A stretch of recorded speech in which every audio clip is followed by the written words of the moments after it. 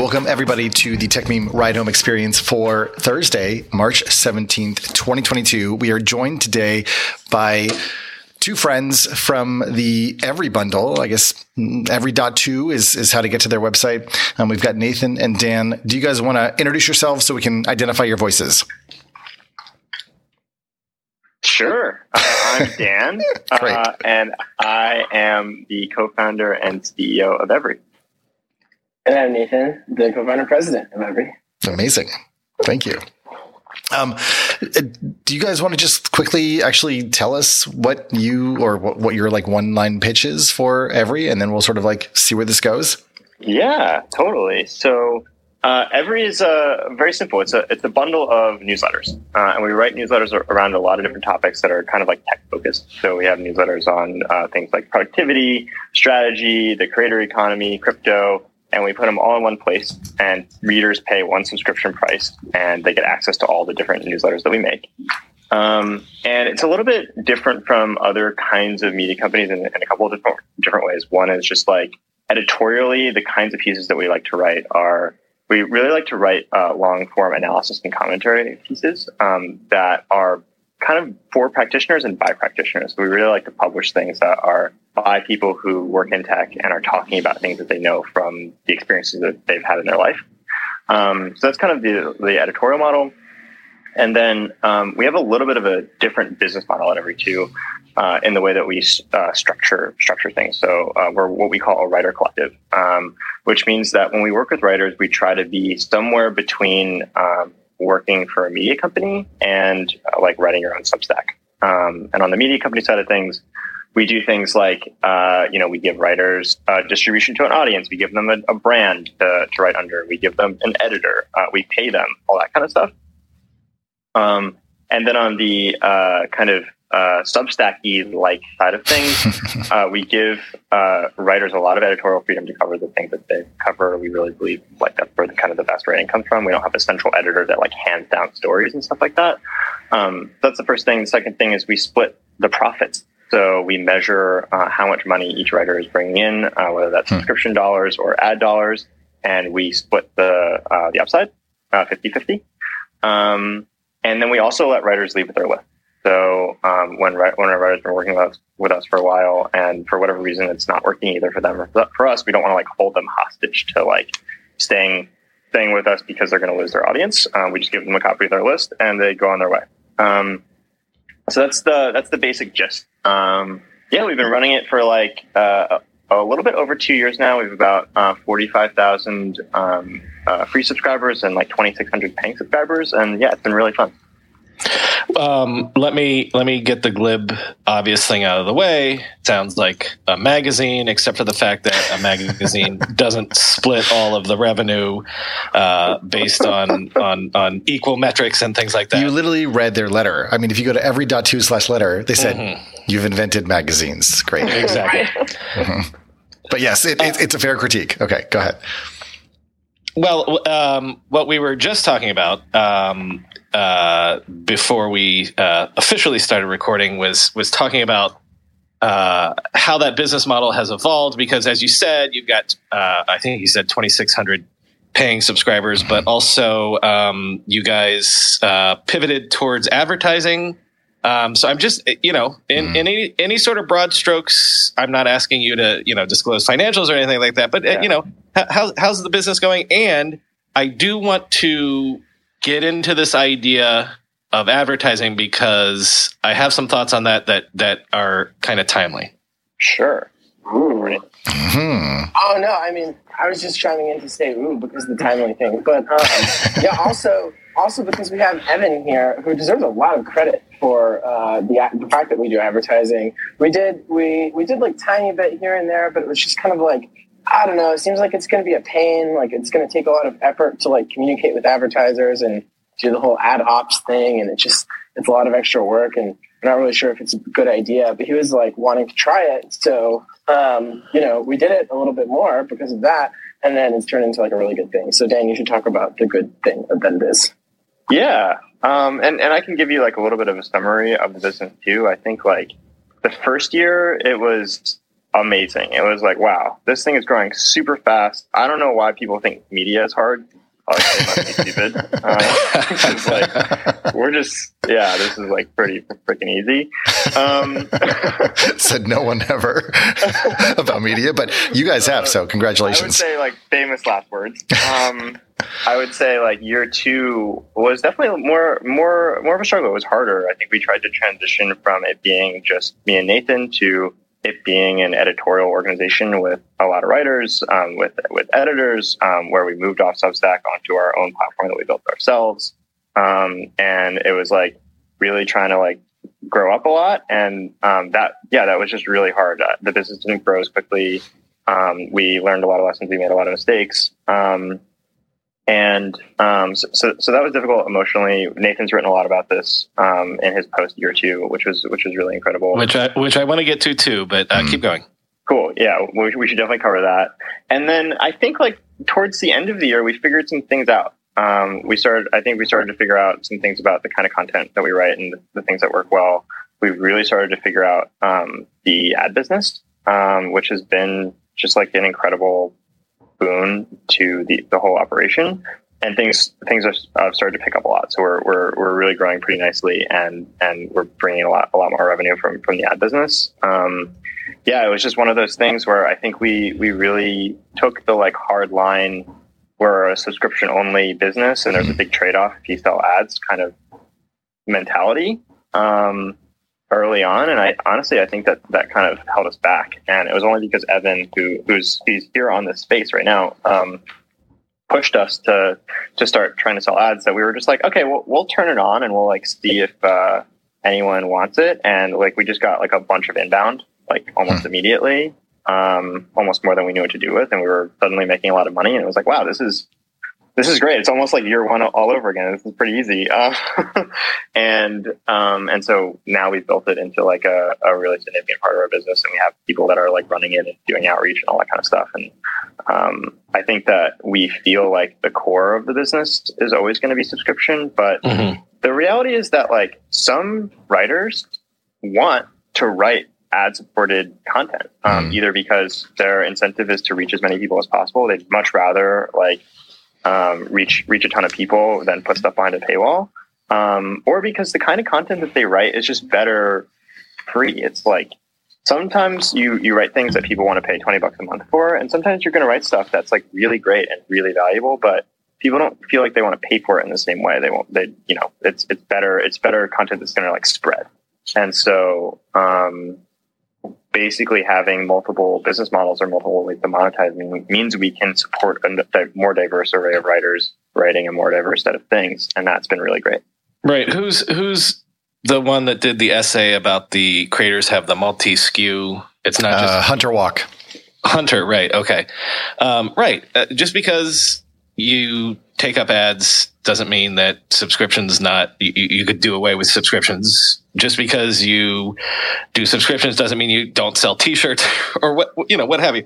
And again, we were talking right before, like, we both experimented with ads together a little bit. And the thing that's timely about that is I had a conversation with, a prominent Substacker who I'm not going to name.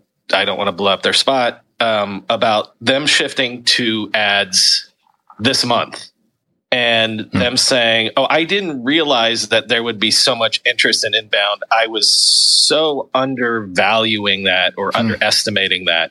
And even in podcasting, like that's been my experience as well, where we still have the ad-free feed, and we experimented last year with doing bonus content and stuff. But in the end, like if we can reach 50,000 people every day, with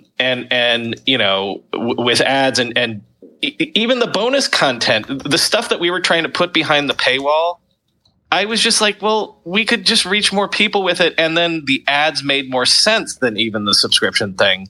I think, Chris, isn't Alex Kantrowitz is ad supported as well? We know a bunch of people definitely that do newsletters and Substacks that have moved to advertising. And again, this is not a binary thing, but I'm just actually what I'm curious about is, do you feel like do you feel like advertising could become not the main thing that you do, but the majority of your revenue, and then the subscription stuff is like, sort of gilding the lily a little bit? What does gilding the lily mean? Icing on the cake. Icing on the cake. Oh man, that's incredible. You're gonna get yourself in trouble there. Although, Nathan tends to use nice turns of phrases as well. Oh no, that's my whole point. I admire it. I'm a collector of turns of phrases. I know. No, you're gonna have to use this one now. Gilding the lily. Yeah. I thought it meant something kind of like protecting something traditional that's not. I think there's also sort of a quasi-sexual aspect by the way, to that. I'm Googling right now to make sure that I didn't. Yeah, make sure that this is like PG-13. It says to adorn unnecessarily something that is already beautiful or perfect. Okay. Oh, gotcha. Yeah, because lilies are beautiful. Sure. Perfect advertising business doesn't necessarily need to be adorned by subscriptions, is the question you're asking. I don't know. No, I think probably subscriptions are always going to be the main backbone. I mean, that could obviously change, but I just think it's hard to see a trajectory where we stop caring about subscriptions so much, because recurring revenue is like a beautiful thing. It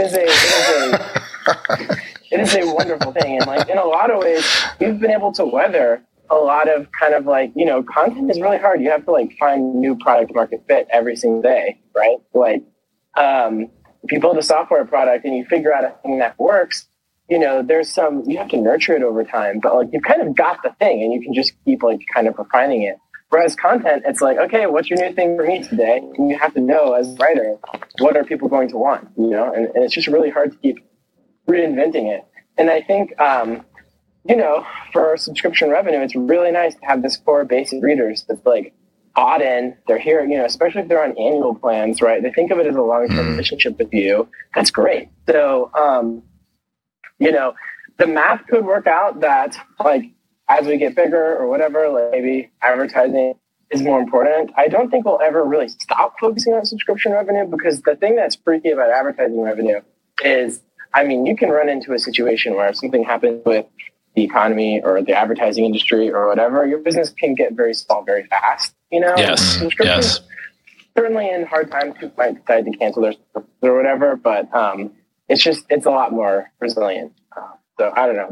We may even actually see that, with what's happening with the economy and inflation, interest rate hikes, all these things may actually cause people to take a look at their subscription spend and decide that actually they'd prefer to go with something that's more, not a la carte, actually, sort of a buffet where they can get a bunch of stuff, but it's like very low cost.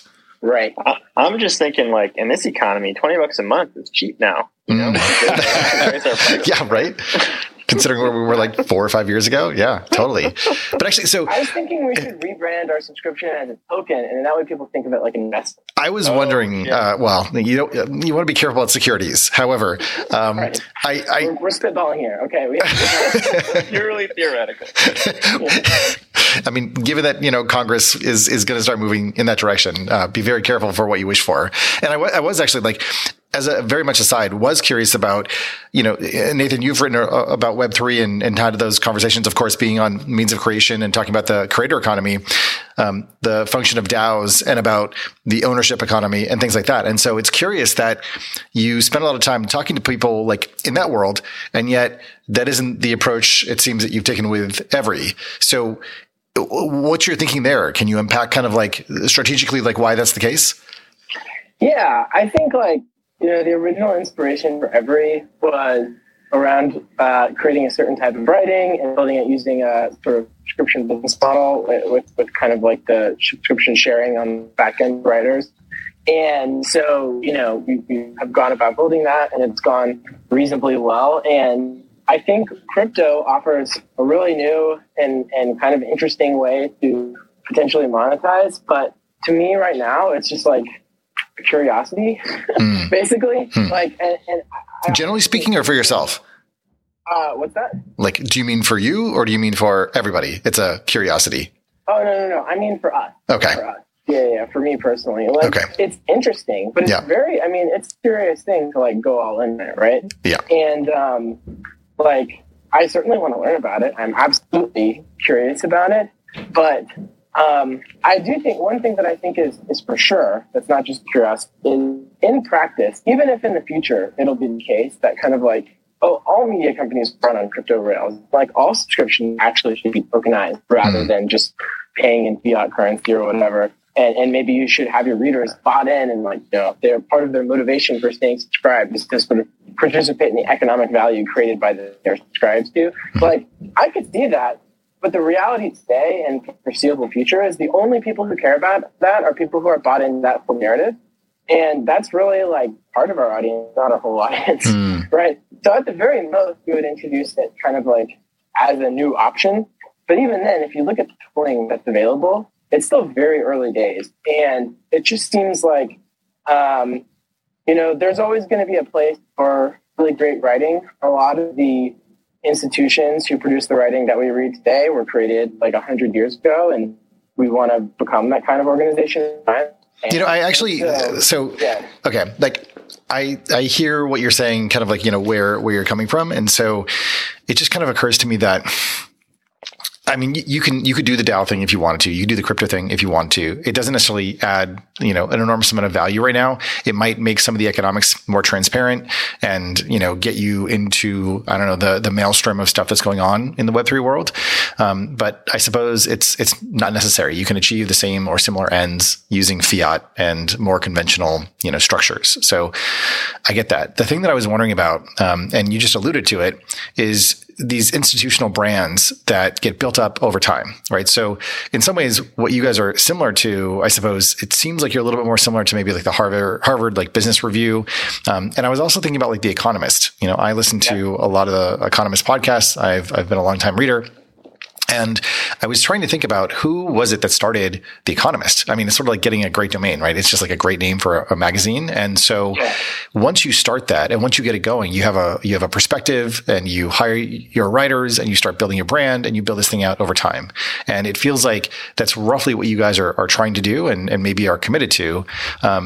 So I suppose, I guess my question is kind of maybe around like that legacy idea. And a lot of, I don't know, newsletter type publications come and go. How do you create a sense of consistency and durability? You know, and what was the word Matt Mullenweg used in a podcast the other day?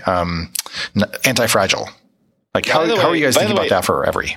I think The Economist got started in the 1840s or something. I haven't Googled it, but if we're talking legacy, yeah, that's like literally are around in 150 years. God bless. But all right, go ahead. I mean, I personally, 150 years. I want Peter Thiel to figure something out. Whatever. No, but seriously though, like, I mean, yeah, it's kind of like a wild theme, right? Like, it would be amazing if that happened. Obviously, you know, the vast majority of the things that I've worked on in my career, and probably, you know, in all likelihood, it won't last that long, but it would be sick if it did. Like, that would be awesome. So, like, for us, the key is, like, thinking about how do we do this in a sustainable way, right? So one thing is economically sustainable, right? So that's part of the reason why subscriptions are so important. I'm so glad that we have them and really focused on them. Another thing is, like, you know, to produce really good writing consistently, you've got to understand what it takes to sort of like in the mind of a writer to like make that happen on a regular basis. So we kind of obsess over this. This is something that, you know, I think also probably at the, you know, big magazines, there's lots of culture and practice around sort of like, why do people write? Like, what makes for great writing? What kind of environment? What kind of relationship with the editor? Like, this is something that we really focus on. And so, like, it's the journey, right? Like, we have not figured out the grand secret to it all or whatever. It's like a vastly evolving thing, but it's something that feels like I could keep working on absolutely for, you know, with no end. Like, I don't have any other thoughts of like what else I might do or how big it would need to be or what the exit would be or whatever else. It feels like I could pretty much like hang out here and write stuff and try and get other really great people who want to also write stuff and come up with a model that feels like really good, fair compensation where we're providing a lot of value to the writer and they're getting to capture a lot of the value too that they're creating.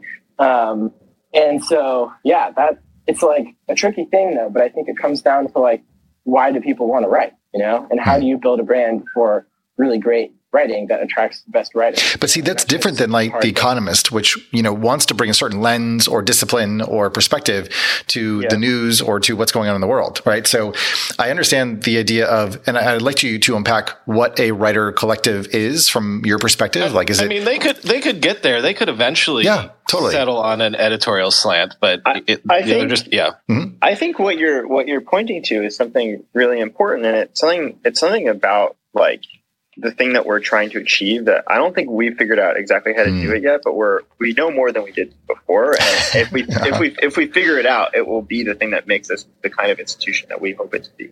Yeah. And the thing that you're pointing to is that when you read The Economist, there's no byline, right? It's typically. It's just like The Economist is writing it. Yeah. It's a collective identity. Exactly. Yeah. And the difference is that on the internet, like what we noticed and what we've known for, I don't know, probably five years or so is like the thing that wins is not that, it's the individual voices. Yeah. And the force that we've seen over the last 5 years has been that those individual voices have broken out of their traditional institutions and have been enabled by the internet to like write and create on their own and be funded doing that directly from readers or from ads. And I think the thing that we're working on is, and the question that we set out to answer is, that's great. Like, we know that readers want individual voices, but there's a lot of power in getting a lot of voices together in one place. And it would be much better for readers if there was a group of them in one place. And it would also be better for writers, because if you're on your own, there's only so much that you can do. If you're on your own, you have to run a business. If you're on your own, it like limits the kind of content that you write. Like, you have to get out content every week. If you're on your own, you can't do like a long piece. You can't like have a big thing in a hopper that you like work on for 2 months and release, right? Yeah. So, well, like the big question is, how do you like retain the things that make writing on the internet so special, like the real connection with an individual writer? But how do you do that inside of a group? And that's like the question that a writer collective seeks to answer. And the first answer is, well, you have to make the economics feel more fair. And so you have to give writers a deal where if they're contributing value, they're making more money, and they don't have to ask for a raise. And you can just kind of measure it and say, okay, I did this article, it created this many subscribers, so I get more money. I think the other piece, which I think is the other thing that you're alluding to, is there's a lot of complexity in terms of editorial when you're trying to figure out like who's in the bubble and who's out of the bubble and what kind of stuff do we publish and what kind of stuff do we not publish, so that it's kind of cohesive. And that's something that we're still figuring out. I think that we started by saying, hey, everyone can do whatever they want. Within some range of like acceptable, like we're not going to publish nonsense. Within like our value. Yeah. Well, actually, so this is important, right? Like that range is the thing that becomes controversial and determines some level of participation and commitment for the writers. So is that on the Every website, or where could I actually see that? So if you go look at our founder letter, like we lay out some things that are kind of like, the kind of writing that we like to see or that we hope to create, which is things like writing that's by practitioners for practitioners. So it's like writing about often your own personal experience in an industry, writing that's well crafted and beautiful, that helps people see the world in a new way or help them be better at their jobs. So we have like some idea, especially in that letter, of the kind of things that we love. But it seems like you guys don't really get into more controversial topics, like the things that Substack seems to, on the one hand, be advocating for, wanting to provide a place, for those voices that have been kicked off of some of the mainstream platforms to go. But the topics that you guys trade in are more sort of professional development and things along those lines. Is that kind of how you just steer clear? Kind of, yeah. We definitely don't. I like a lot of our stuff is more business focused. It's like less political or it's less divisive. We try to be less divisive. It's just more what we're interested in, I think.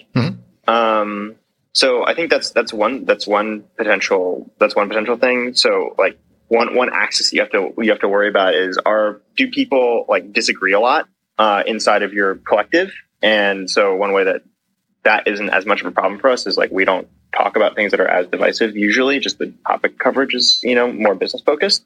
But there's still lots of problems inside of that. It's like, well, if Nathan writes about strategy and I write about productivity, like, why should we be in the same place? Right. Mm-hmm. And, I think that we've had a lot of answers to that over the course of the business.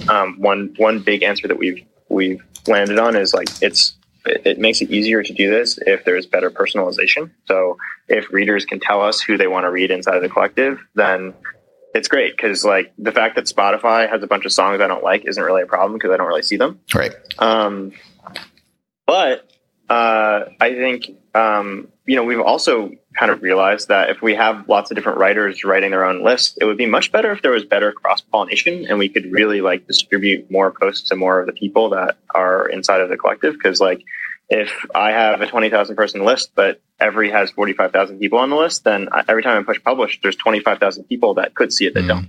Yep. So if we have a tighter editorial focus, we can all be rowing in the same direction more quickly.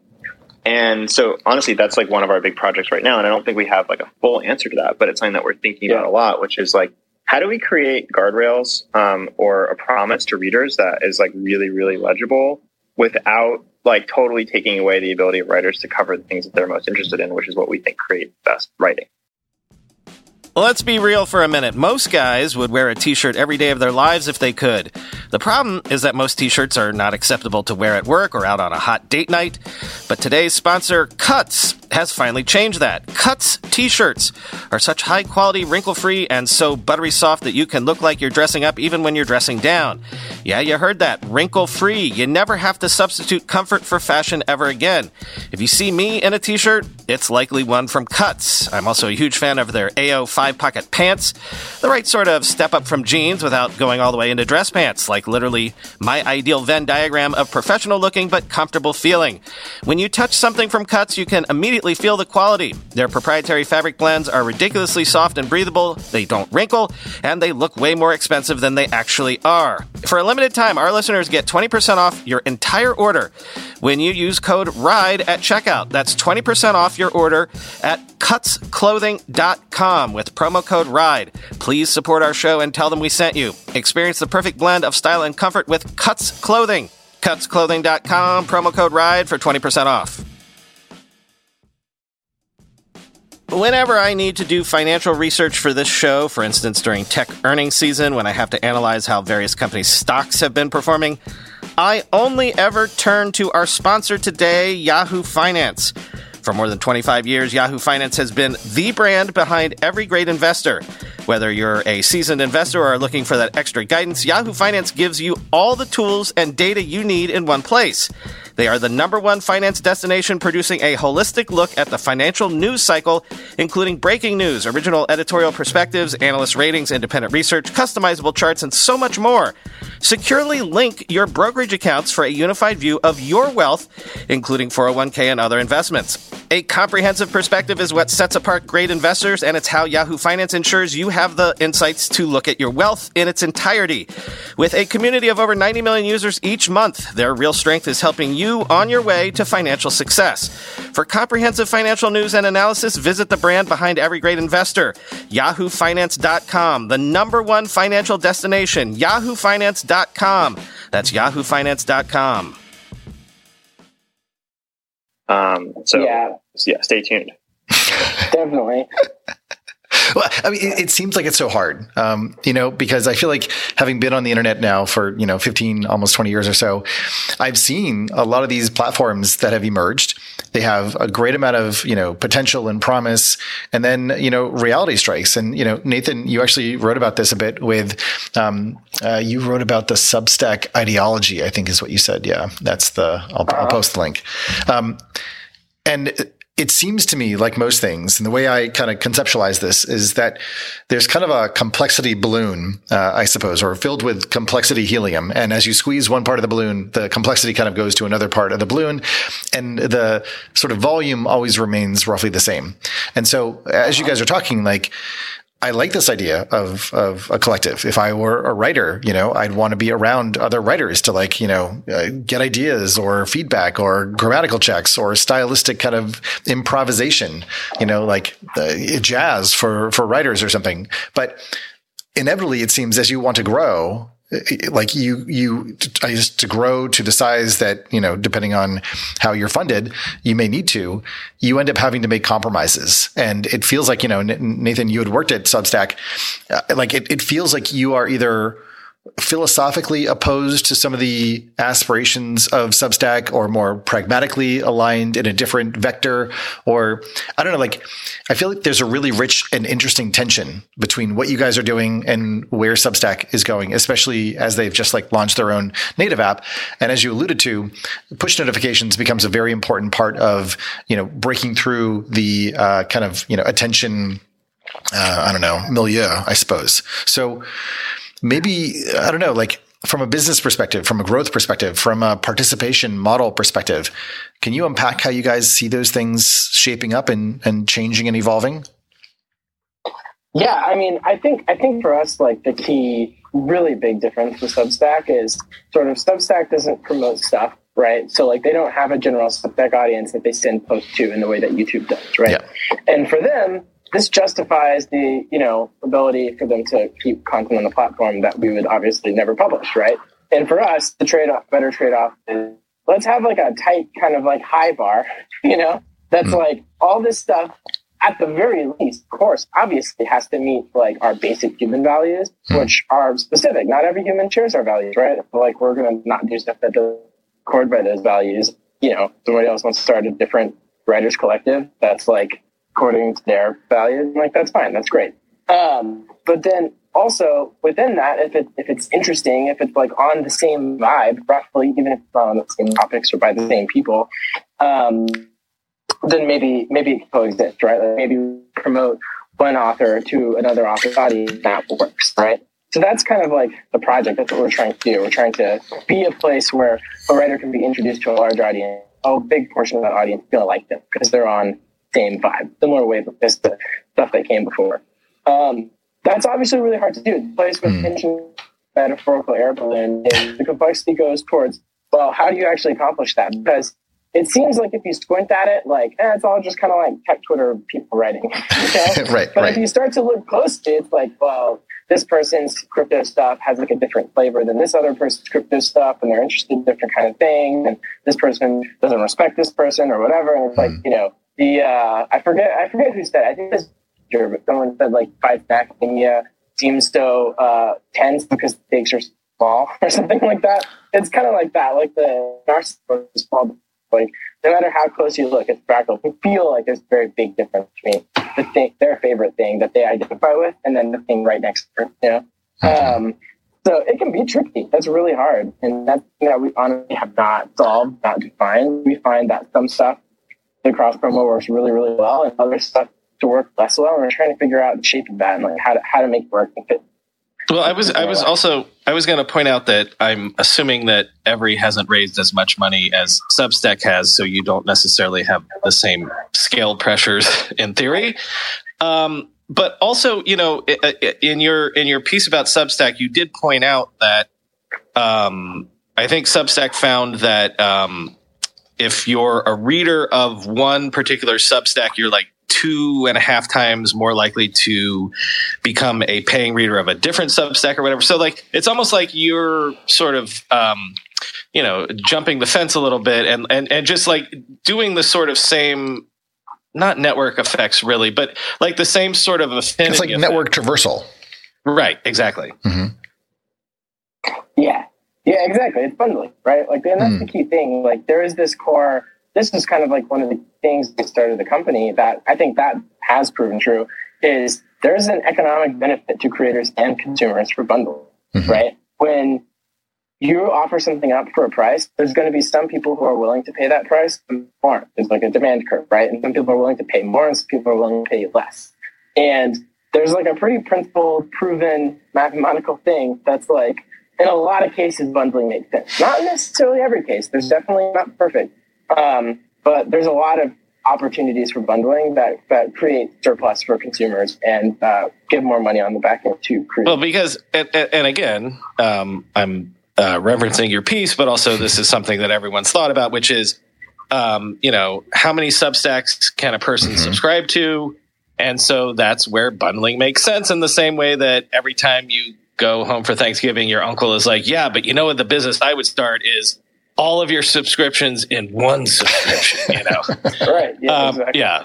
That Right. was me. I was the uncle.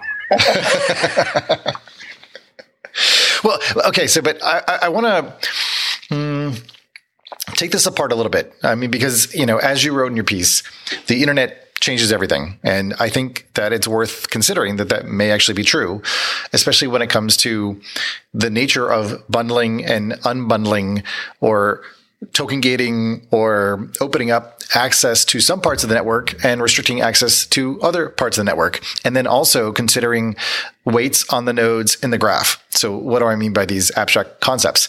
Well, it just occurs to me that in the attention economy, and we're still, I think, unpacking and learning kind of what the full, spectrum of attention economics is, that what you guys are doing is first kind of providing a, broad kind of gauzy view of how to get better at your craft, you know, through good writing. And you're going to bring together a bunch of writers who are actually working together and collaborating. And again, I don't have a full picture of what those writers collaborating looks like, but let's say that they do, to make good content that you really want to read, some of which is, requires payment to access, and some which is free and then supported by ads. Ads are simply windows into your attention sphere that are, I guess, paid for by people who have an interest in seeding the things that they are trying to promote, to the readers. And it feels like the way, and I don't know, maybe I'm either being overly generous with what the internet does, or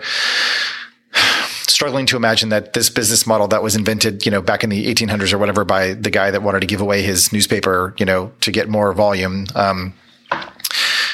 it isn't somehow new, as I guess related to the way that we build relationships with the people who are producing the content. So, Nathan, like, I followed you around like a number of different places, from, Product to Substack to, even Hardbound before all this, to, what you're doing now. And so there's a weight to that node in the graph, that means that I sort of, follow along, and there's kind of like an attention signal that already exists. And I guess, in the economist model, that didn't really have the possibility to exist as much if there are no bylines. So it feels like there's a little bit of a different, environment in the creator economy that you guys are alluding to, and trying to, create some sort of, kind of like a wagon train, that's circled up and saying, hey, there's cool stuff in here that's going on. And some people that come and join us. And yes, there is like, a fare to get into this space.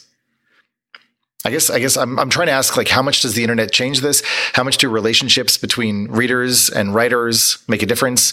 How does this change the economics of participating as a creator on the internet? It's a good question. It's really broad. Like, I think we could talk about that for a long time. I can tell you about one piece, which is like, perfect.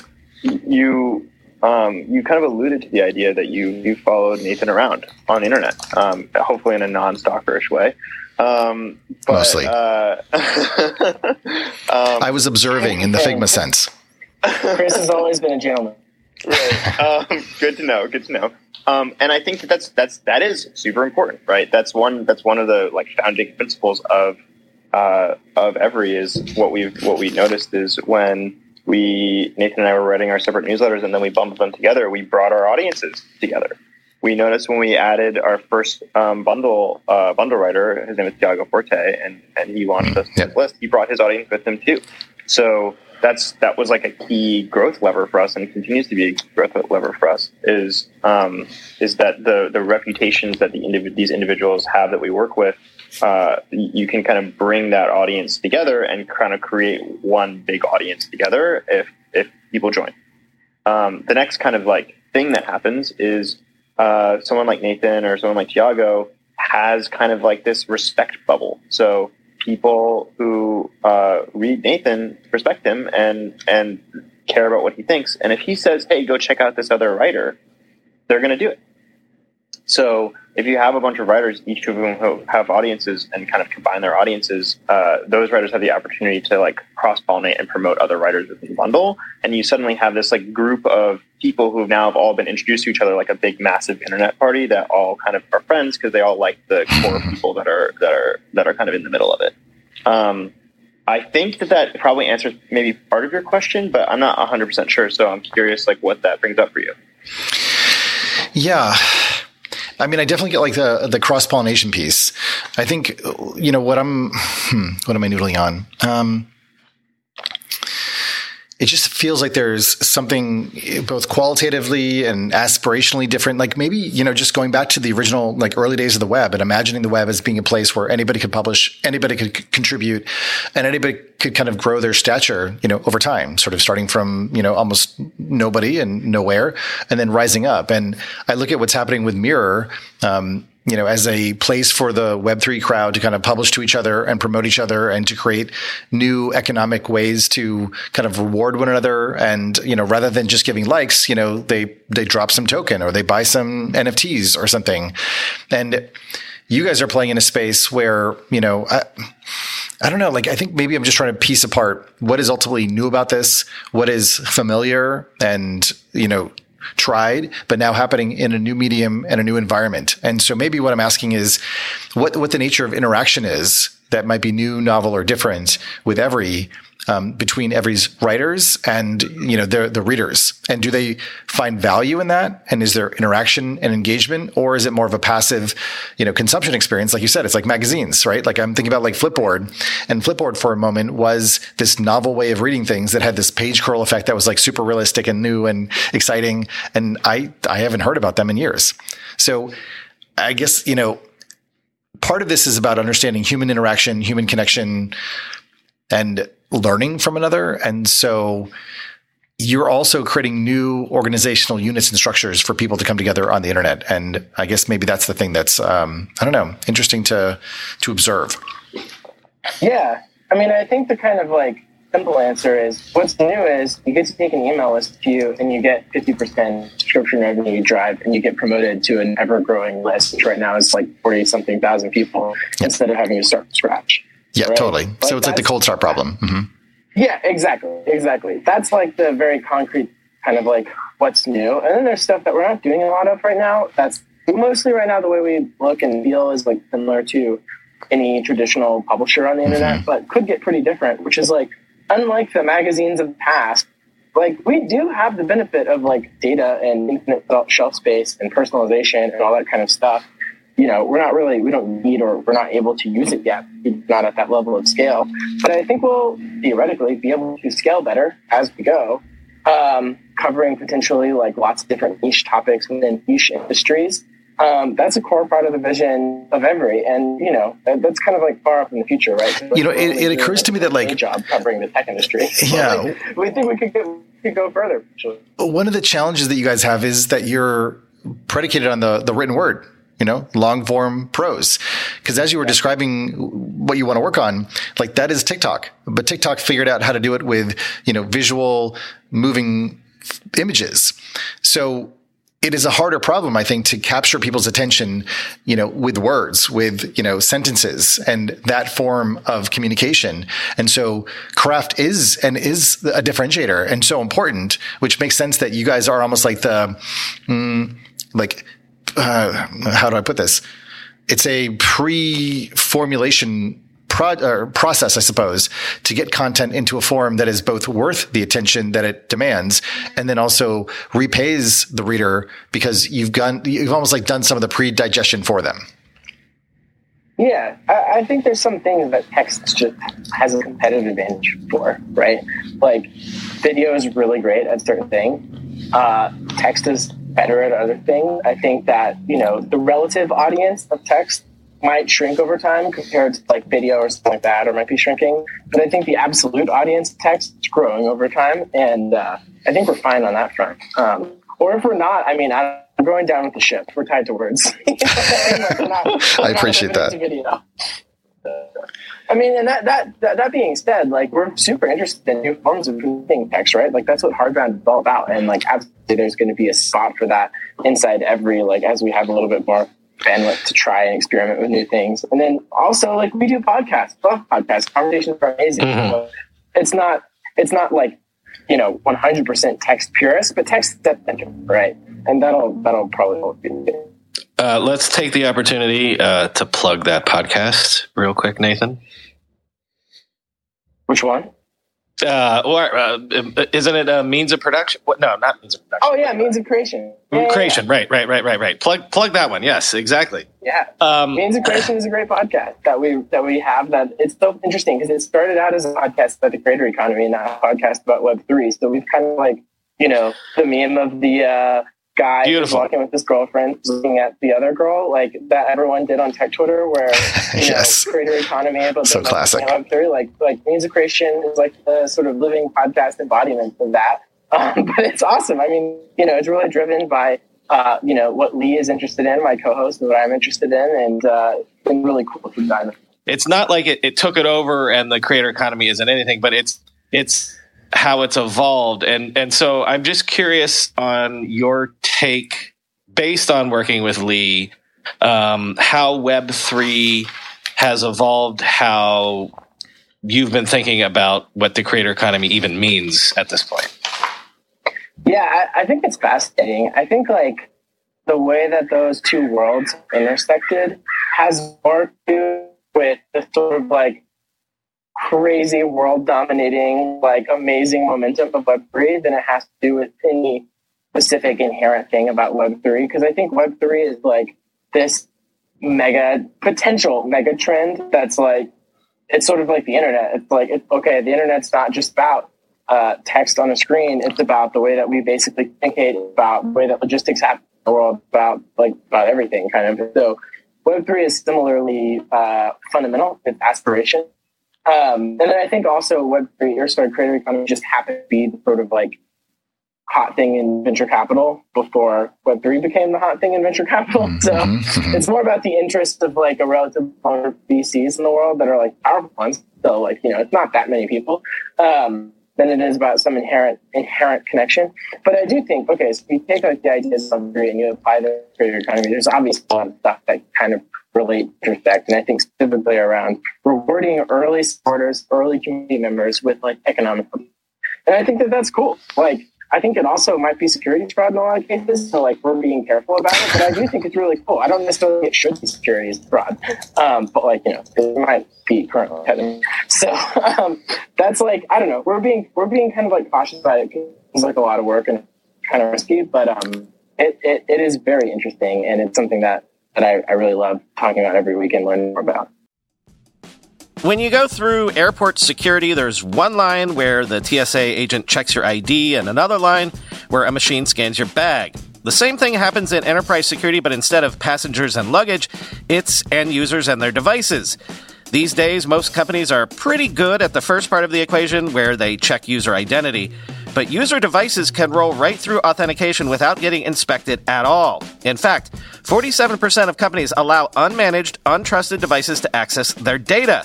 That means an employee can log in from a laptop that has its firewall turned off and hasn't been updated in 6 months. Or worse, that laptop might belong to a bad actor using employee credentials. Kolide finally solves the device trust problem. Kolide ensures that no device can log into your Okta-protected apps unless it passes your security checks. Plus, you can use Kolide on devices without MDM, like your Linux fleet, contractor devices, and every BYOD phone and laptop in your company. Visit kolide.com/ride to watch a demo and see how it all works. That's KOLIDE.com/ride, kolide.com/ride.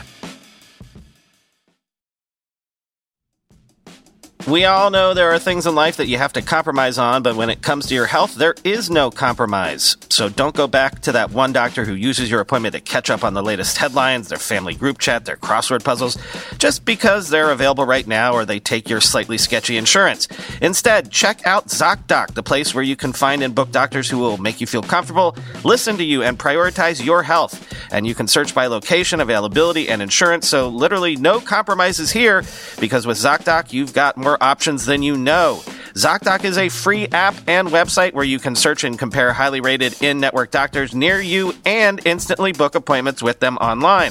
Once you find the doc you want, you can book them immediately. No more waiting awkwardly on hold with a receptionist. And these docs all have verified reviews from actual real patients. We're talking about booking appointments with tens of thousands of top-rated, patient-reviewed, credible doctors and specialists.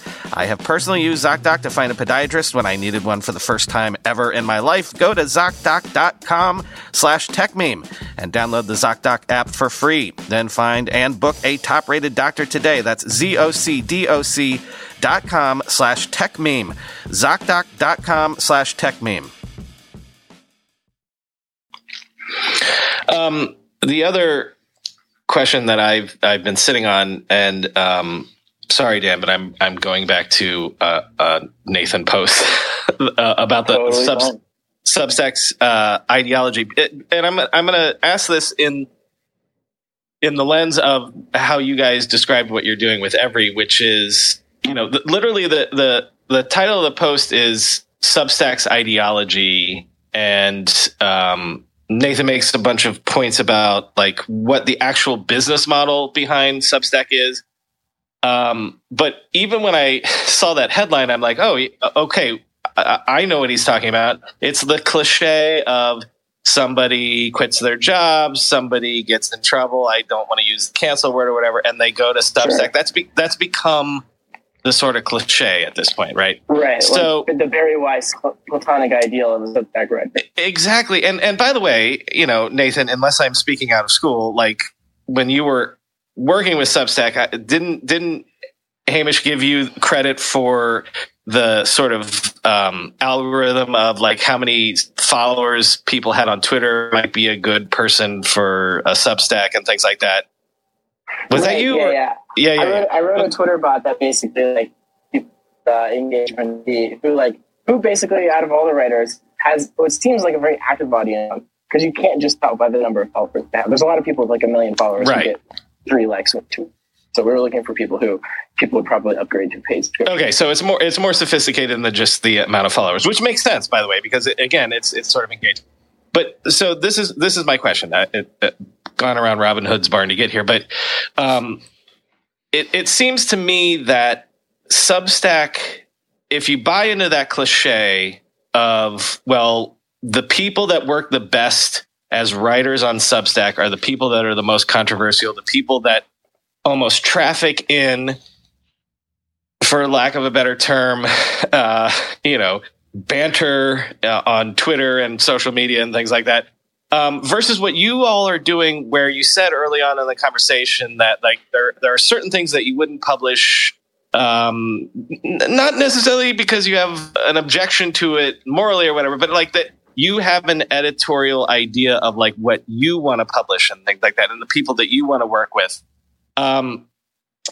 Do you think, because in your piece, again, I'm sorry, I'm going on and on. You talk about how what Substack's ideology is they're against the algorithm forcing things down your throat, forcing engagement, forcing things that make people angry, except for the fact that seems to be working really well for Substack if they pick these controversial people, versus what you guys want to do is slightly different than that. So first of all, Substack, do you agree with my assessment that that's what seems to be working for them? And then number 2, your vision from that being different, does that mean you could never have the same sort of scale if you can't go for that controversy? Yeah, I mean, I think that definitely the sort of most popular stuff on Substack, if you just like look at their leaderboard, consists of people who are like, basically pundits, right? They're like people with opinions, right? It seems like opinion columns are kind of like the defining genre of Substack. Technically, you can do other stuff. You know what I mean? Like you can publish really just like straight analysis, or you could try and break news, or you can do a serialized novel. But it seems like the kind of like most profitable thing to do is like have an opinion every week. And the way to have opinions that a lot of people want to read is to have it that are exciting and actually controversial and playing people's, tribal identities and all that kind of stuff. And it certainly benefits from the Twitter algorithm, right? it's not, it's a symbiotic where I think one half of the relationship thinks that the other half is bad, but then also kind of profits a lot off of it. So, it's hard to, I personally decided that in that post, what I wanted to do was just lay out what I think Substack believes and why they make their decision, what their sort of ideology is, their values are. And I wanted to point out that to a greater degree than a lot of companies, they do have a specific sort of ideology, and it constrains their decision-making. So I think a lot of people, there's some like no-brainer layup type ideas that you would do if you're following kind of like typical thing that, a YouTube PM do or something like that, or like someone from Facebook or whatever. Like, and Substack isn't going to do a lot of things. Like, I mean, even just simple things like having ads. Hamish literally tweeted today, "Over my dead body." I think that's pretty strong, right? So it's interesting. Like, well, it's not like there's no ads, right? I mean, the writers are actually putting their own ads in manually. Right, and technically that's against terms of service. They don't enforce. But yeah, they're not going to introduce an advertising or that. So yeah, I mean, and in terms of like, in that post, I just bracket out the whole part of their ideology or censorship, free speech. It's a really, really important part of it. I decided I wanted to focus on the components of it because I think speech stuff is like, it's a little bit of a third rail in a way, and it's very well understood and very well discussed. I think others that people don't quite understand as much or take into account when they're trying to think about why is Stack doing what it's doing. So from our perspective, we think we're totally fine to promote content to whoever in our ecosystem, because all the stuff published we're proud of, right? Like we're a publisher, we're on a platform. Substack platform. And so they decided as a platform to be careful about what they cross people because they host a lot of stuff that's not great, probably. But like, we don't host stuff that's not great. So we can have an algorithm. Yeah. So, I mean, like you both have like editorial control and you have a perspective and you're not shy about being a publisher. And I guess I am curious, since we're down this path, and I don't think, besides mentioning Hunter Walk's blog, that we've really talked about Medium. And Medium has been around for quite a while. They took a whole bunch of money. They were kind of in the space beforehand. It feels like they've tried to play catch up with their own newsletter platform. And yet they seem, I don't know, eternally conflicted, between being a publisher or a platform, hence a platisher. But like, is it just that there's going to be several of these different places and the voices and the vibe are going to sort of be consistent, sort of within them, and people will go and they will subscribe to whatever is going on in those places because of those elements, that they're almost like, not to get too metaversian about it, but like you kind of know what the vibe of content on Medium is going to be because the algorithm started to reward, before, of course, it was on BuzzFeed, it was like listicles. And now on Medium, it's sort of like, here's why I left blah, blah, blah. Or there's sort of a set of tropes that work. And each of the tropes, kind of defines the content experience that you're going to get. And as long as it's human curated, which it is on Every, and it seems like it's sort of unclear about, Substack, that will determine, where your sort of subscriber dollars might go. Sort of like the stuff on Netflix is different than the stuff on Disney Plus is different than the stuff on like HBO Max. And you'll just kind of like, move around the space and decide where, your budgetary, attention spend goes. Yeah. I'm curious to what Dan thinks about Medium and this, but I'll just chime in really quick. Like, I think the last I heard with Medium, they actually kind of pivoted away from really publishing much at all, and they're more of a pure platform now. And I think what they found is they had some stuff with a lot of high-minded ideals, that like stuff they could be proud of, that they put a lot of money behind, and it just sadly didn't really generate a lot of subscription. And meanwhile, they had a bunch of stuff that's like, how to get 250% return in 1 day using 100x leverage on DeFi protocol. And like that drove a lot of subscriptions. And, right.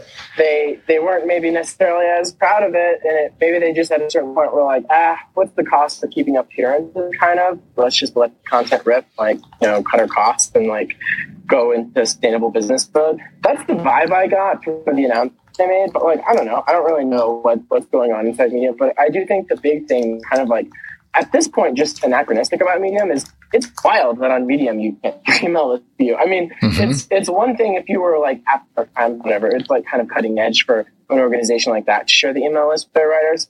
But Medium, I mean, God, why would anyone go somewhere where you can't email list with you? It just makes zero sense. So I think that's the biggest thing that's hurt them. And, I understand why they tried to do it, because for a long time it worked until when it stopped working, and it took a while for them to kind of like update the policy. I think that's a huge, huge part. Yeah. Dan, did you want to add anything to that? Oh yeah, I think Nathan covered it pretty well. I don't know that I have an opinion on exactly what happened at Medium, but I do think that there's this. It reminds me of another piece of the bet that we kind of made with every, thinking about if we want to have a bunch of writers, like how are we going to do it, and how do we settle on a vibe that feels good to us. And part of that bet is like having a gate or having a limit on who can write for us feels like a really important way to create that vibe. Because the reason that Medium posts are the way they are is not because Medium started being like a low quality kind of junk place. Like, and I'm not saying everything on Medium is junky, but like, I think generally if you see a post from Medium, you're kind of like, I don't know, it's going to be some tech bro, like something that I don't know. Well, but it does go back to the incentives, right? Once they launched the Medium publisher program, then you had an incentive to write a certain way to get a certain number of claps. Sure, that is true. There's the incentive, but also honestly, just allowing anyone to write, if you like when Medium first started, if you were writing on Medium, it was really cool. Yeah. But then once everyone writes on Medium, it becomes this kind of like drag. Yeah. And I think this is why we can't have nice things.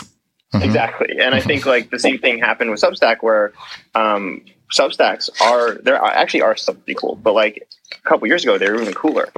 But over time you kind of like see it degrade. But if you have a place where there's a bar and the only people that make it over the bar are people that have a certain sensibility and can hit a certain level of quality, then you can make a place where if you want to read about business tech type stuff, you know that everything on there is good in a way that you can't do as well if anyone can write. Yeah, I mean, it's sort of like the perennial challenge. On the one hand, you want to democratize access and the ability for anybody to publish and to contribute their voice. But then you sort of run into that challenge, of course, that having everyone contribute sort of actually waters down the signal in such a way. And then, not everyone has, the same alignment of incentives, goals, or et cetera. All right, guys, this has been super great. We're coming up on an hour. Brian and I wanted to have a little conversation about Apple stuff. So you're more than welcome to stay, or take off if that's cool too. But before you go, if there's literally, you can just mute and then disappear silently. But before you do that, please plug anything you want. Direct people. Where should people find you? Yeah. What are the things that you want people to see or listen to or read? Yeah, you should go to every.l. Read everything that's ever written. But no, seriously, I think that if you're interested in this kind of talk about like what's going on in the media business, how does technology change? Web3 stuff. I have a bunch of stuff on that. A bunch of stuff on DeFi. I'm publishing a piece called "Screw It, I'm Investing in Pelotons." That's one in the Y. Ooh. That I'll put in a plug there. Evan, I read your recent Twitters. Your Peloton platform piece. I read that, was interesting, so I would recommend that. Oh, thank you. Yeah, I'm basically in the process of writing that piece. I kind of sat on I'm an investor. Then I wrote about the process of shifting from trying to articulate what I thought the strategy change was to I think I believe in it. Anyway, it's like a crazy bet, but it'll be fun. So we'll see. But yeah, that's the only plug, really. Cool. Dan, do you have anything else? You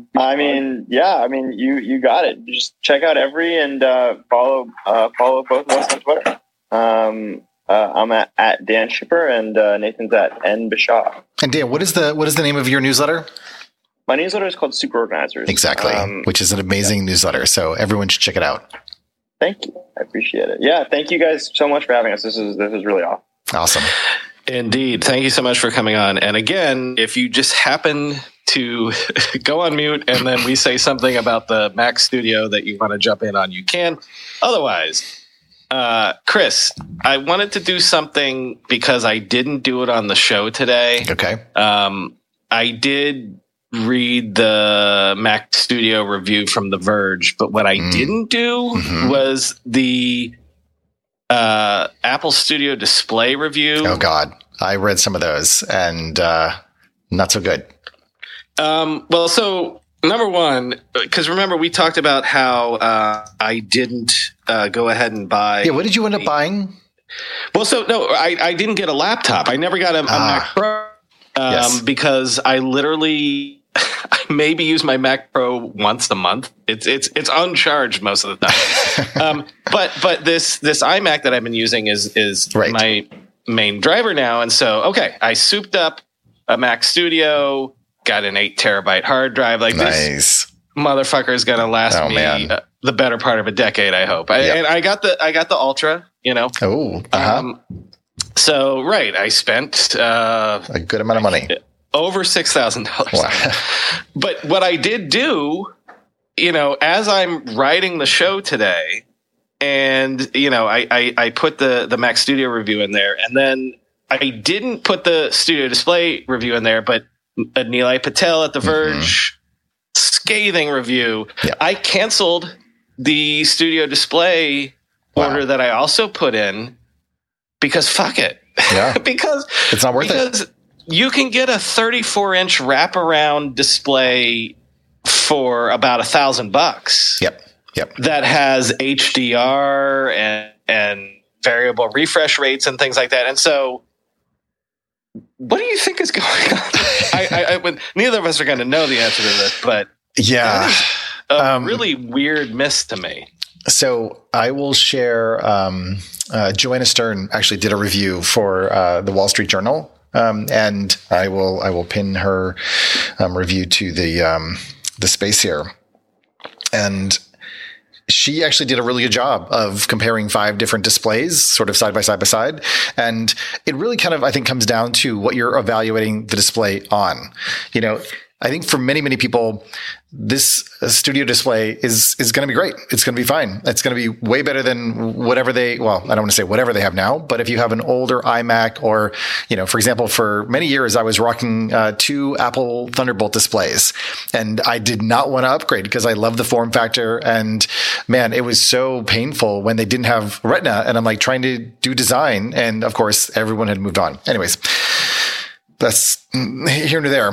It seems like it is 5K. I get that. Yes, and 5K is rare-ish, right? Ish. So it's But I feel like this is a case, and I'm gonna just go on a limb, and it's not a conspiracy theory so much as it is kind of like a wondering about how Apple manages its supply chain.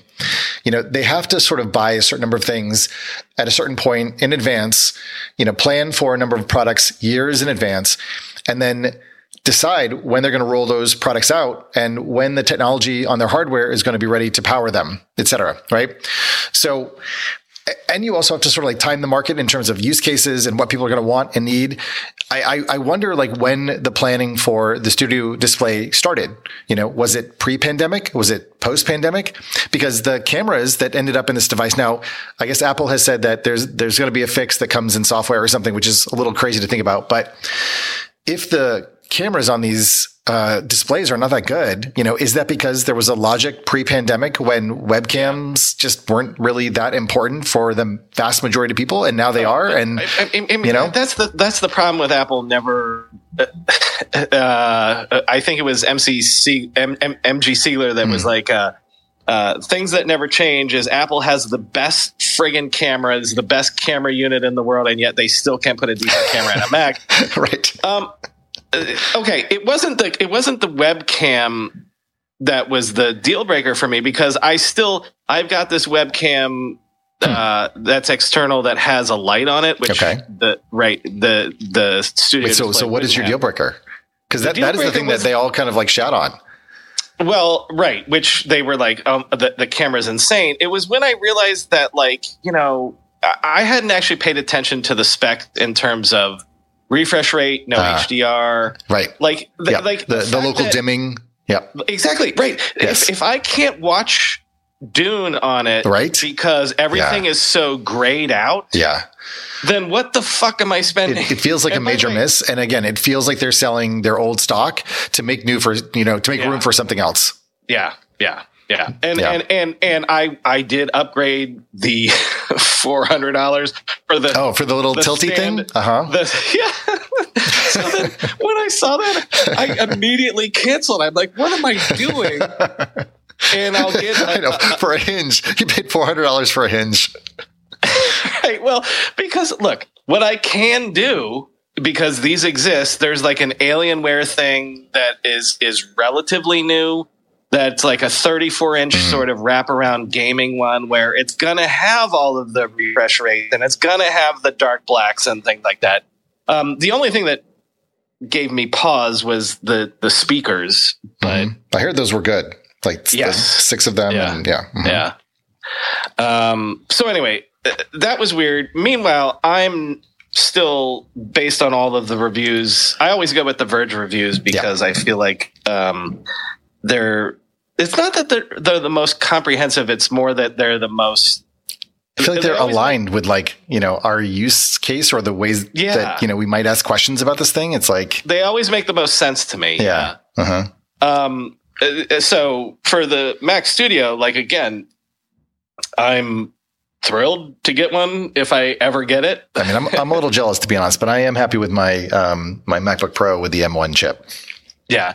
Well, and by the way, I did do the research,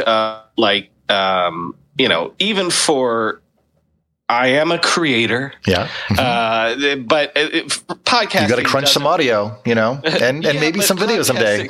Podcasting doesn't require. You went with the Ultra though. It sounds like a little overboard. Well, that's what I'm saying. What I'm saying. But the reason I did that is I was trying to be like, I want this to last 8 years. Yeah, no, I want to get. I maxed out mine for the same reason, Yeah. Yeah. So I'm looking forward to that. It'll be interesting to see if I really do get it in June or if Okay, wait. So sorry, continue, and then I have one more conspiracy theory to throw at you. Oh no, I was just going to say, as far as I know, beginning of June. So we'll see. Maybe they'll slip it, and all of a sudden it'll become the end of May. And then give me your conspiracy theory, and then I have one more thing to give. Okay. So my conspiracy is this. We know that Apple, the Apple headset, goggles, glasses, whatever you want to call them, are going to be arriving, at some point. What is occurring to me is a couple things. So one, these things need an enormous amount of compute to drive them. Two, you need to be able because we assume that they're not going to tether it to an iPhone. It's going to be a standalone device. We're assuming that. So this is a bit of my conspiracy theory. You might need to have one in your pocket, but you're not going to have to wire it for the compute, is what I'm saying. Let me say something different. So my thought and my question is about what the field, sort of in a radar or, radio sense, what the field of computing in the future is going to look like and what the signals around us are going to, I don't know, contain in terms of bandwidth and connectivity and compute power. And I don't know exactly how this is going to work from a privacy and security perspective, but setting that aside, we have so many sensors, so many devices, so many objects that have the ability to do maybe continuous partial computing that I wonder if, the Mac Studio and devices like it or appliances that sit there and have all these, kind of spare GPU cycles lying around will sort of like the Find My network and the AirTags become part of this mesh network of computing that powers the glasses. So rather than there needing to be so much compute power on the devices themselves, there can actually be an interplay between what's happening kind of on nearby devices and what's happening on your device. So the thought, I guess, is that this Mac Studio display maybe doesn't need to be that good, isn't that good, because you're going to want to actually be computing in glasses of some sort in not too long. And then the question is whether or not those chips will be powered by ultra wideband or something else where, maybe they're tethered for some of the time, but maybe mostly they're not. It strikes me that these computers are so powerful, and most people are probably going to only tap a portion of what they're capable of. So why do you need all that extra kind of, power in the house and just lying around? Each of the devices, each of the Apple devices are becoming so powerful unto themselves that it seems like it only makes sense that all that compute power could be harnessed or marshaled in some way through some wirelessly connected device, as you're moving around a space that has these devices in it. And the reason why I'll go a little bit further on that is because lately, I've been, in my AirPods all day long, and I will sometimes forget my iPhone like down in the basement, and I will walk upstairs and it's ostensibly connected through Bluetooth, and I'll continue to have reception of whatever podcast I'm listening to.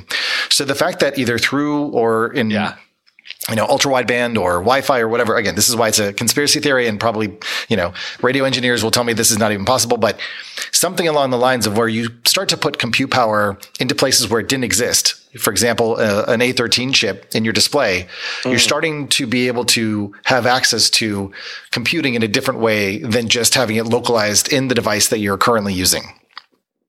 Anyways, and they're the fact that they're putting the most powerful chips in every device. Yep. Like you get the most powerful M chip in your iPad, you get it in your phone, you get it. That's a beautiful conspiracy theory to me, because that means that I've done the right thing by future-proofing myself. Well, they tried to do it with like the HomePod, and it failed. Yeah. Right. Yeah. So they were looking for a way to break into the home. I mean, not like, as a robber might, but sort of. Yeah. With a device that people would really want and would put around, just as Amazon and Google have figured out how to do, that with on the lower end of the market. But it turns out that Apple is very bad at selling kind of, lower end market products for the house. They can do it with iPhones, but that's about it. So, it is weird what Apple is always bad at. And so the Occam's razor thing is the MG Stiegler thing of they just can't put a fucking decent camera in a Mac. But I do like that as a conspiracy theory. I do like the idea that, the competitive advantage of Apple Silicon, I think, like as sort of revolutionary as it's been right now, I don't like, we're seeing the tip of the iceberg of where that might go.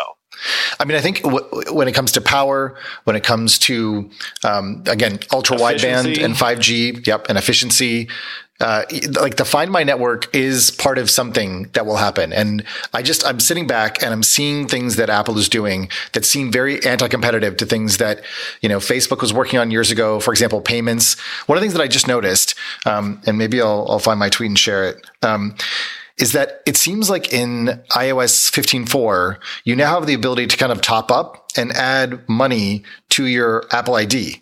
And somebody replied and said, oh, no, that's been there for a while, but, I don't think so. And so it seems curious to me that Apple is, and actually, I remember this is one of the things that Apple was announced, where you could pay for things using just your phone and no credit card reader, right?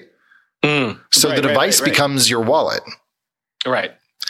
Anyways, the square killer, right? Yeah, exactly. Yeah, I'll share this to okay, great. So I just pinned my tweet. If you want to take a look at that, my assessment is that, Apple is slowly becoming a bank, but without calling itself that. Apple is slowly building a social network in iMessage and Game Center and a bunch of other things, which is competitive with Facebook. But of course, Apple wants, regulations against We're not Meta. The first people to point out that Apple is, sort of an absentee landlord on top of a social network that they could exploit at any time. Of course. Just messages being the obvious low hanging fruit there. But, I mean, look, they're further ahead in wearables in terms of watch, earbuds, whatever. AirPods. Sorry. Yeah. See, do I do this for a living or whatever? Right. But then, if they can get to glasses, then and you've got a car, like when you connect all the dots in terms of how you live your life on a daily basis, like close to what is potential for what Apple could connect together in terms of, your day-to-day and everything like that. Yeah. Go ahead. Nope. That's it. So it feels like these things are precedents to what is going to happen next. And when on the one hand, we still have this kind of one-to-one relationship with our computing platforms, it just seems like, in 5 to 10 years, you will use kind of, just like we use water or electricity, we'll use just compute that's around to power our augmented reality devices that we're all wearing. Well, and the funny thing is that if that works out the way it is, and if an Apple Car actually comes, the funny thing about the Tim Cook era and the teens and the early 2020s will be, they pivoted to services almost as a placeholder, waiting for all. No, I don't think so. I don't think so. Well, no, I'm not saying that as they just did it because there was nothing else to do.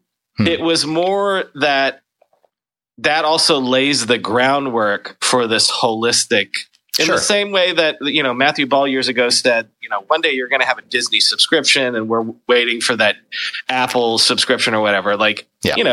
You'll pay Apple $500 a month if it's your phone, if it's your car, if it's your all these things with all of the services. So I say placeholder as they're waiting for all of these other pieces to be this holistic lifestyle. No, I think it's happening in parallel. And I think the services are driving the adoption of the devices.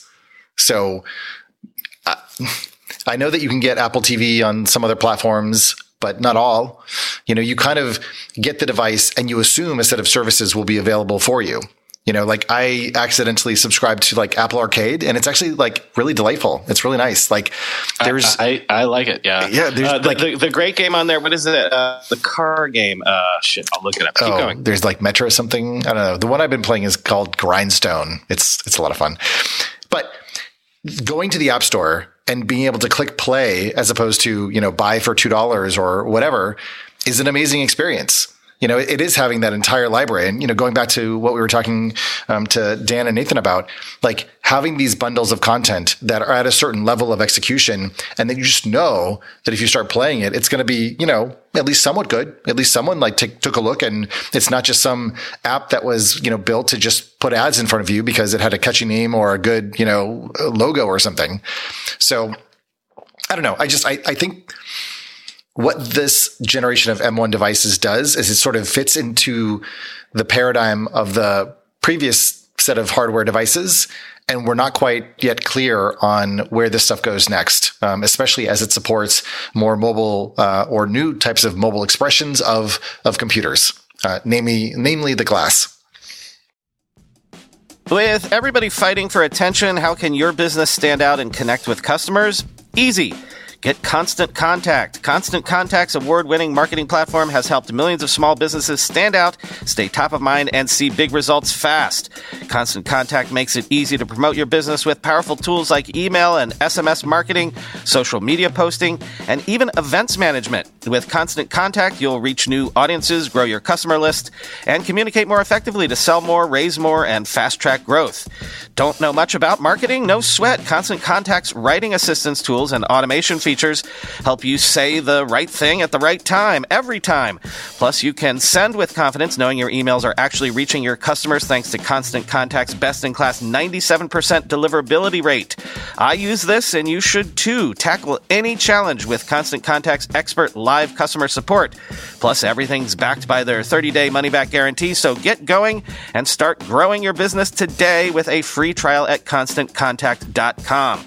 Just go to ConstantContact.com right now. Constant Contact, helping the small stand tall. ConstantContact.com. Okay, it's time to commit. 2024 is the year for prioritizing yourself. Begin your new smile journey with Byte, and you could start seeing results in just 2 to 3 weeks. Just order your at-home impression kit today for only $14.95 at Byte.com.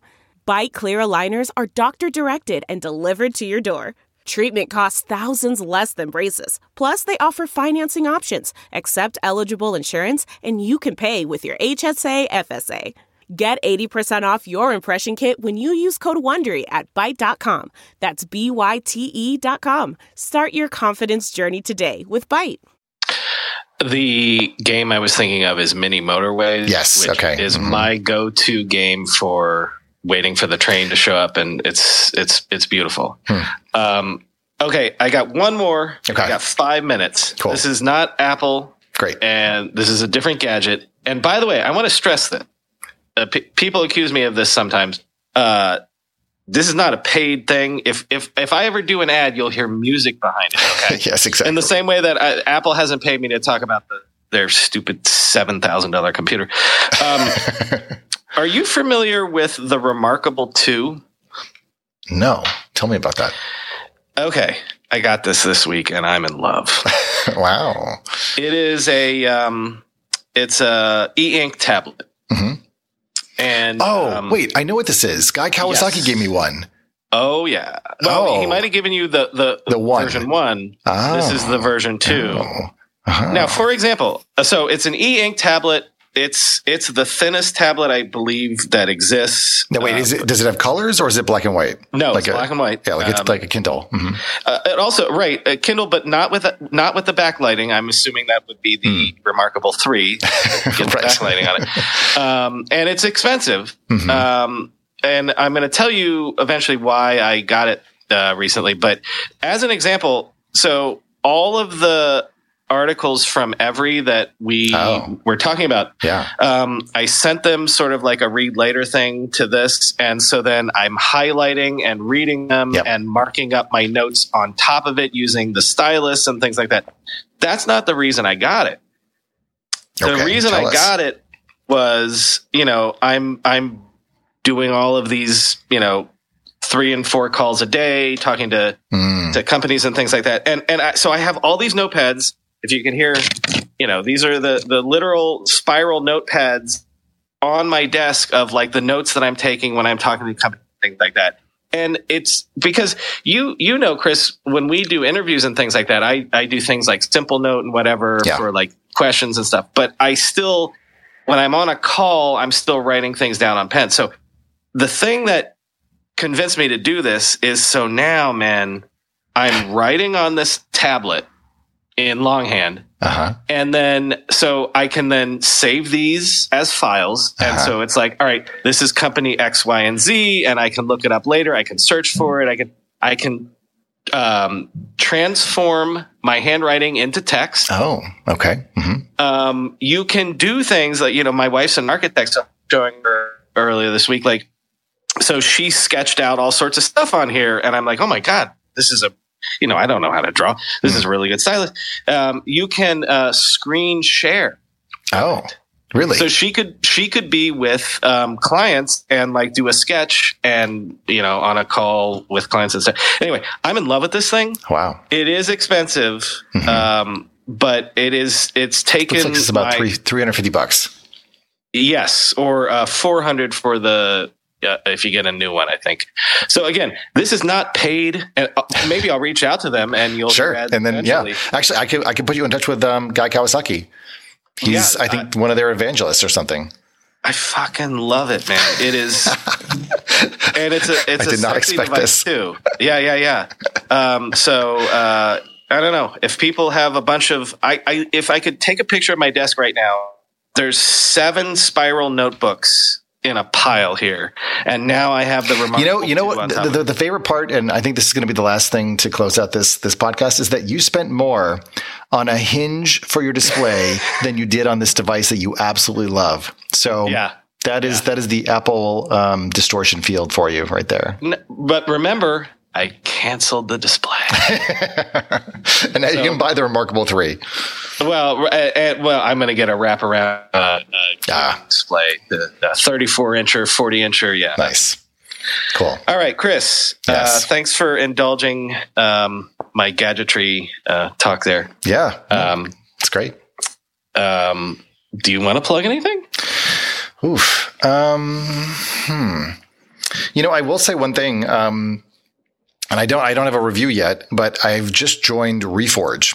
Reforge is a kind of learning studio, I guess, for product managers. And now I'm a product lead at Republic. I don't know if I've announced that yet. I don't know. But anyways, so I'm no longer in biz dev. I'm now a product manager / product lead. And that means I have to do stuff. So in some ways that's a bummer, but also I'm very excited about this work, and Reforge is going to teach me some things. So we'll see how that goes. If anybody has an experience with Reforge, feel free to reach out and let me know how it is. All right.